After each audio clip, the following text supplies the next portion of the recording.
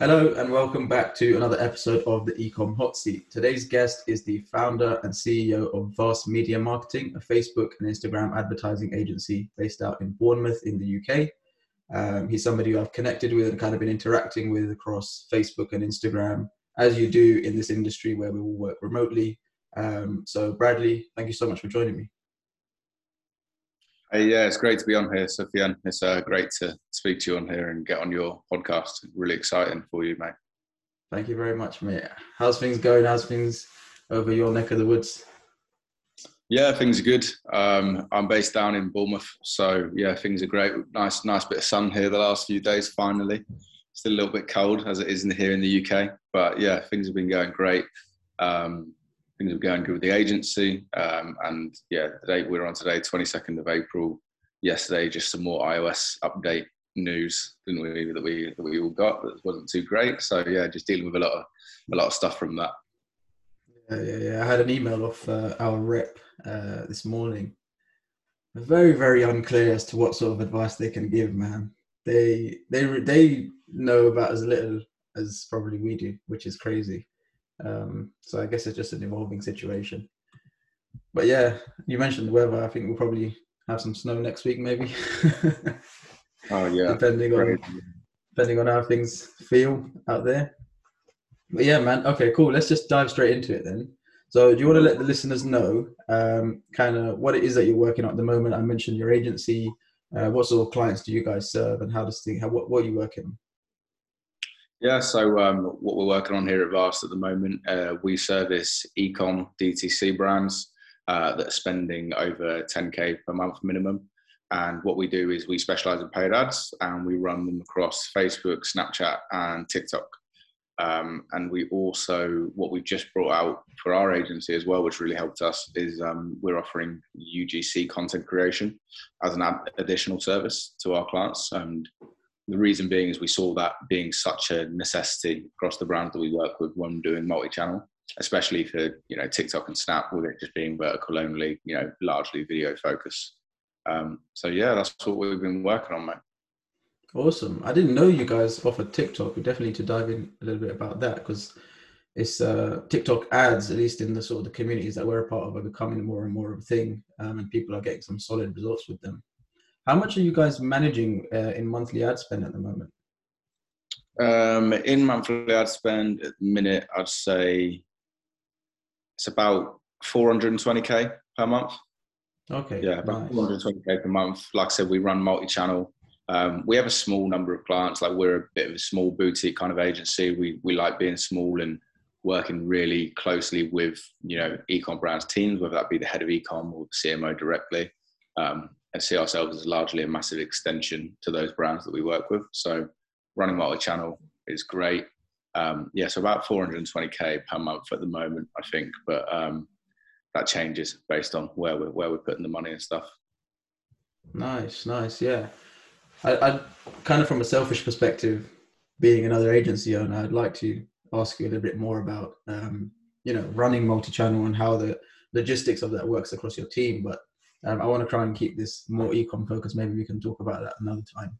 So you mentioned TikTok. Kind of, how did you guys get started with TikTok advertising? What was the process like getting, all of your clients onboarded, and how are they performing for you? So it started from, we used to just run Facebook. So we were just solely a Facebook ad agency. And it started from the beginning of last year, when all the kind of craziness, just before the craziness was happening, having some clients that were just sick to death of the volatility on Facebook. We had an account that was as clean as you like, never had any ad rejections, suddenly got hit with a ban. The ad account was down for 2 to 3 weeks, couldn't get the reps to help out, and it just kept getting pushed to the back of probably a very large queue. And the amount of revenue they lost out on was just terrible for them. So immediately they were like, right, what can we do here? Can we diversify our spend? We're just on Facebook and Google. Where are the other opportunities? At that point, we reached out and started testing on Snap. We did YouTube ads. And then came TikTok a few months after that, after we'd been on Snap with them. And then, that just slowly snowballed into us saying, to our other clients, look, do you want to diversify any spend here? We, manage it as well. It'd be easy. to just add on for us, because we are a performance-based agency, so we do percentage of spend as the model, is our usual model. And then so it was easy just to incorporate that and just say, look, we're not going to charge you any other management fees. It's just percentage of spend. We'll just add the spend together, so it's an easy decision for them. And it just kind of snowballed from there. TikTok is definitely one that seeing the progression from last year to where it is now, it's crazy. Like, it is crazy, the progression so far. And I think with it being its same session tracking on TikTok, so the results will look worse in the TikTok ad manager compared to like Facebook or Snapchat. Like, Snapchat's a bit greedy in terms of attribution. Facebook depends on, whether they got like their CAPI set up, or, what they've got to track that can underreport or overreport. But TikTok massively underreports, in my opinion, and from what we've seen with brands, it's certainly something that's going to be big, especially if your demo's there. Have you been relying on any third-party tracking then to kind of tackle that underreporting? Yeah, so we've had clients go around from, the usual third-party trackings that are out there, like Wicked, Hyros, stuff like that. I don't think there's any clean-cut solution. It's more of a case of, okay, should we look at it from a blended perspective? And it's easier when you're the agency managing those channels, because you're not trying to all battle with each other to say, hey, this is my sale, this is Google's sale, this is our sale. So it's easier for us, and we just look at it more in terms of a blended. We can look at the overall MER and work it out from there. But we've also found more recently post-purchase upsells. That's a massive thing that's going to help people, especially through iOS times like that we're going to see over the next couple of months maybe. That's an interesting thing to give you an idea of, okay, where are people coming from, or where are our customers saying that they're coming from, and therefore should we be putting more spend into that channel or this channel? Or yeah, definitely. That's I didn't know that you guys implemented that sort of stuff to actually get kind of post-sale tracking and reporting directly from the customers themselves. That's major in terms of tackling that sort of issue, because we have it all the time where we're working with a client who's got Facebook and Google, and they're spending multi-5 figures, close to 6 figures on each platform, and then you add the Google and Facebook numbers together, and it's often more times more than the actual store is actually made, which is always annoying. And I don't know whether this is the Facebook media bar in me, but Google's default attribution is 28-day, click, 1-day view. So, I mean, even when we're exporting that to the MER, you can't change the attribution there. So, if anything, I think Google overclaims more than actual paid social. But I think, for the smart eCom owners out there that know how scalable, Facebook can be as well for their brands, they're always going to be spending there. But definitely TikTok is going to be a massive opportunity. Snapchat's hit or miss, to be honest. And the attribution on Snapchat is way too greedy. So we only look at 7-day click max on Snapchat. We don't look at any view. We did in the beginning, and you can see some really amazing looking ROAS numbers, but they're just not true. So it's not yeah. By the way, I forgot to mention at the top of the show that I started the timer. The timer is running. Normally, I say at the top of the show we're starting a 20-minute timer. I forgot to mention it, but the timer is running. Okay, cool. So with TikTok then, what sort of demo have you found success with on TikTok? So we've seen a few different demos work quite well. I mean, the obvious classic example to go for is, young female audience, from 20 to 30 to 35. But you'd be surprised, like the amount of males that are on there as well. Like, I feel it's the same as Snapchat. People really disregard platforms because they're not on it, or because they don't think that many people are on it. But for TikTok, it's like, and I gave this example to a new client recently, was that, I've got friends who are single guys who don't have girlfriends, and they're on TikTok. So some people think, if a guy's on TikTok, it's because his girlfriend's got TikTok and she's, got him to get it, or, vice versa. But this is not actually the case. Like, there are way more people on there. So we've seen success with both genders. And I think if you have like a younger demographic, me meaning like 18 to 30 or 18 to 35, they're on there, mate. You from the UK as well, like, know how big TikTok's got over the last year is like way, like their trajectory in terms of how big the platform's become is just insane. The growth has been crazy. And as far as kind of creatives and the strategy on either Snap or TikTok, both being vertical, have you found any similarities or differences in types of creatives that you can use across all three channels? Yeah, I think it blends all together really well. I mean, Facebook, because obviously there's more context in terms of, you know, what else works in terms of single images and stuff like that. I mean, Snap and TikTok, like I said, it's vertical and it's video based largely. Um, UGC is huge, as we all know.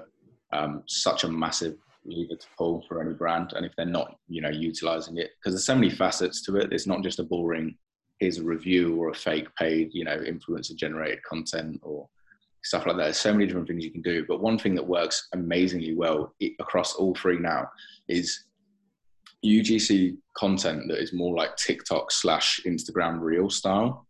So it's short, sharp, it's jumping on trends, it's, you know, doing those kind of things. Like, don't buy that, buy this. Like that's a TikTok kind of trend. We see things like that working so well. And we transfer that onto Facebook as well. And, you know, it works amazingly there. But it's all about creative testing. Yeah, no, absolutely. Absolutely. Okay, cool. So, on the topic of kind of what's working, then, what are a couple of things that you see for your clients that are just doing amazingly well at this moment? So, I mean, a couple of things that we see that are crushing it for clients at the moment. Obviously, looking at, you know, how Facebook's been performing recently with iOS and stuff, we've seen more moving away from like CBO, more using like ABO and stuff. But one thing in particular is utilizing custom lists to build lookalike audiences and high level custom lists. So like high average order value. So say like your average order value is, you know, £30, but you've got people that do spend upwards of £60, £70 on your store. And you've got a good size list for that, scrape that from your Klaviyo, wherever you've got it, use that. If you've got people that are, you know, like a loyalty audience, so they've purchased from you like 2 or more times, or they've been a certain, you know, they've been with your subscription for a long time, then use that. And then also other things like 30-day email openers. So if they've opened an email from you within the last 30 days, use that list, put that into Facebook, you know, use that data. That's been really, you know, things in terms of audiences that have worked well. Also a little one on page or post savers. That's been a good one that we've used very recently. Lookalikes based off of that. And I think that that's worked well because it's not relying on the Facebook pixel, which has had troubles with tracking and will continue to have troubles with tracking because it's on Facebook or those customer lists. So, you know, your information. Second thing we touched on a little bit earlier was using an MER sheet. You know, you'd be amazed the amount of brands out there that are spending, you know, upwards of like 50, 60K on Facebook, as well as probably like, you know, 40K. So they're spending like over 150K on all marketing channels, and they're not utilizing an MER sheet. So MER is literally just management expense ratio, or people like to call it marketing expense ratio. And all it is just pulling through what our total spend is compared to what is the total sales in Shopify or WooCom, whatever you use. And then what's the ratio of that? You know, what's the return each day? And we're going to have to rely on that more and more going forward. And especially when you're running multi-channel, like, I mean, attribution issues are just so common that they're almost not working, and they're not worth diving down the rabbit hole to try and fix. It's a multi-billion pound industry that no one has the answer to still. So, you know, relying on some of these tools out there to fix what's coming and stuff isn't going to be the case. None of them are the saving grace, unfortunately. So using an MER sheet, using like post-purchase upsells, post-purchase surveys, sorry, that could be great. That's something. It's like old school kind of methods that are coming back into the frame. But yeah, and then third thing, testing a lot of creatives. Testing a lot of creatives. The amount of brands that we come on and work with, or, you know, that are spending a real good amount of money and they're just not doing any creative testing. There's no structure for it. They're just not doing it, and it's what's really holding them back. Because when they're finding things aren't working or things aren't going well, they haven't got a solid 4 or 5 ads that they know perform well to put into a new campaign or to duplicate into something they want to test. But they don't have that. And that's so important. I mean, especially, like I said, those kind of UGC kind of elements that so many brands out there that don't want to, use them maybe for, brand image or, for any other reasons. Just testing everything and anything, lots of different creatives, lots of different angles. I mean, it depends on what your product is, right? But it kind of depends. I think there's a lot of angles to be had out of creatives with the testing, and people don't do enough with it.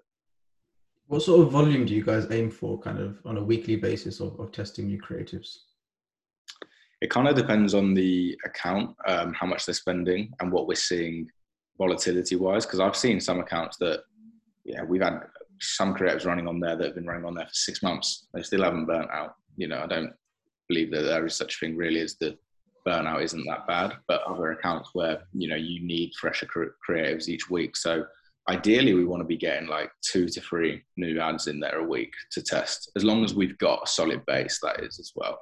We'll do way more if we need more, but I'm talking about usually if we've got a solid base, which I like to have 4 or 5 ads that are strong performers, and then all we're doing is A/B testing against those strong performers. All we're trying to do constantly is just beat those ads, even if they're not underperforming. So even when things are going well, you should always be doing creative testing all the time.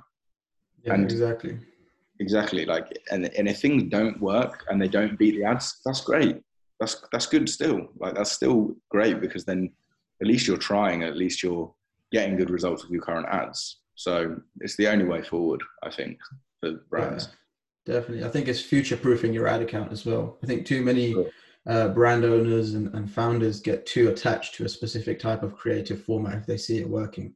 And yes, there is the element of let's scale that, let's double down and create more of the same, but also, there's other formats out there that we haven't perhaps discovered that could probably give us, 2 to 3 times better performance. And, because one of the biggest issues with running Facebook ads for clients is, being unemotional about it. As an agency, you're going to be unemotional because, you don't necessarily have that degree of attachment to it. But for brand owners, it's completely different.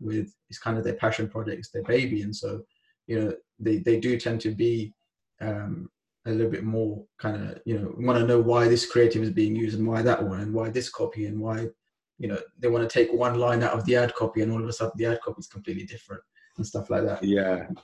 Especially the creative, especially the creative teams, the creative teams that we work with, if they're in-house at the business, they can be very much like, because they spend time getting this real polished video together, or it's really high-end production, and then if it flops, it flops, and the data says so, and that can really cut them quite deep sometimes. But it's part of the game. Yeah, exactly. So you mentioned lookalikes are performing really well, and kind of high value lookalikes based off of really strong seed audiences. So something we've noticed within our campaigns, and obviously it differs client to client, is lookalikes haven't performed as well for us recently. So I'm kind of interested to know, what sort of percentage basis do you guys look to build these lookalike audiences out of? Are you looking more broad? Are you looking more specific? Yeah, I mean, we've seen that as well. We've had to rely on some broad interests more so over the last couple months than we would perhaps like to. And it's not that I don't have anything against interest, because I do think that they serve a place and they can work well. But it's and using random interests as well. That's been one thing that really thinking outside of the box and targeting something that you think, okay, my competitors definitely aren't targeting this interest. So like one we did for a brand in the pet niche was skydiving. Had no, to us, it was like almost, it had no relevance to why it would work. It worked amazingly well. So there are little caveats to that. When I say it's not, I wouldn't just go full lookalike ever or just full broad. I mean, you've got to test it. It depends on the account. I mean, if it works just on, if you can get an account working just on a broad ad set, a lookalike stack, and then maybe an interest stack, and they're the only 3 ad sets that you got that work really well, that's great. And if you can get it on working on like dynamic creative as well, even better. That's great. But it just doesn't happen, it just doesn't work like that across every account. So yeah, I mean, lookalike percentage wise, usually testing like a 1% to start. But at the same time, depending on what it is and how much stuff we have up to test as well, we'll go broad on it as well. So we'll go 5% as well. And then 10%, if we're seeing some good results from there. And so, yeah, we'll usually test those 3. But usually the last one, 10%, if we know it's going to work, and then we can go broaden it. But then again, it depends on how much you're spending. If you're using a 1% audience, you're gonna cycle through that audience quicker than you are, obviously, if it's 5 and then 10. So it depends on the account and how much they're spending. But what you can do is, like I said, is stack the 1% together, especially if they're high value based on purchase. Or we love doing that. Time's up. There goes the timer. Oh man, there was so much more to go into. I wanted to mate, yeah, 100%. touch on a couple other. I know you mentioned the skydiving audience. We've seen something like that pretty recently with some of our brands as well. Like, one of the audiences that seems to work pretty much on every account that we work on is family, the interest family. For some reason, irrespective of the product, you can find purchases in there.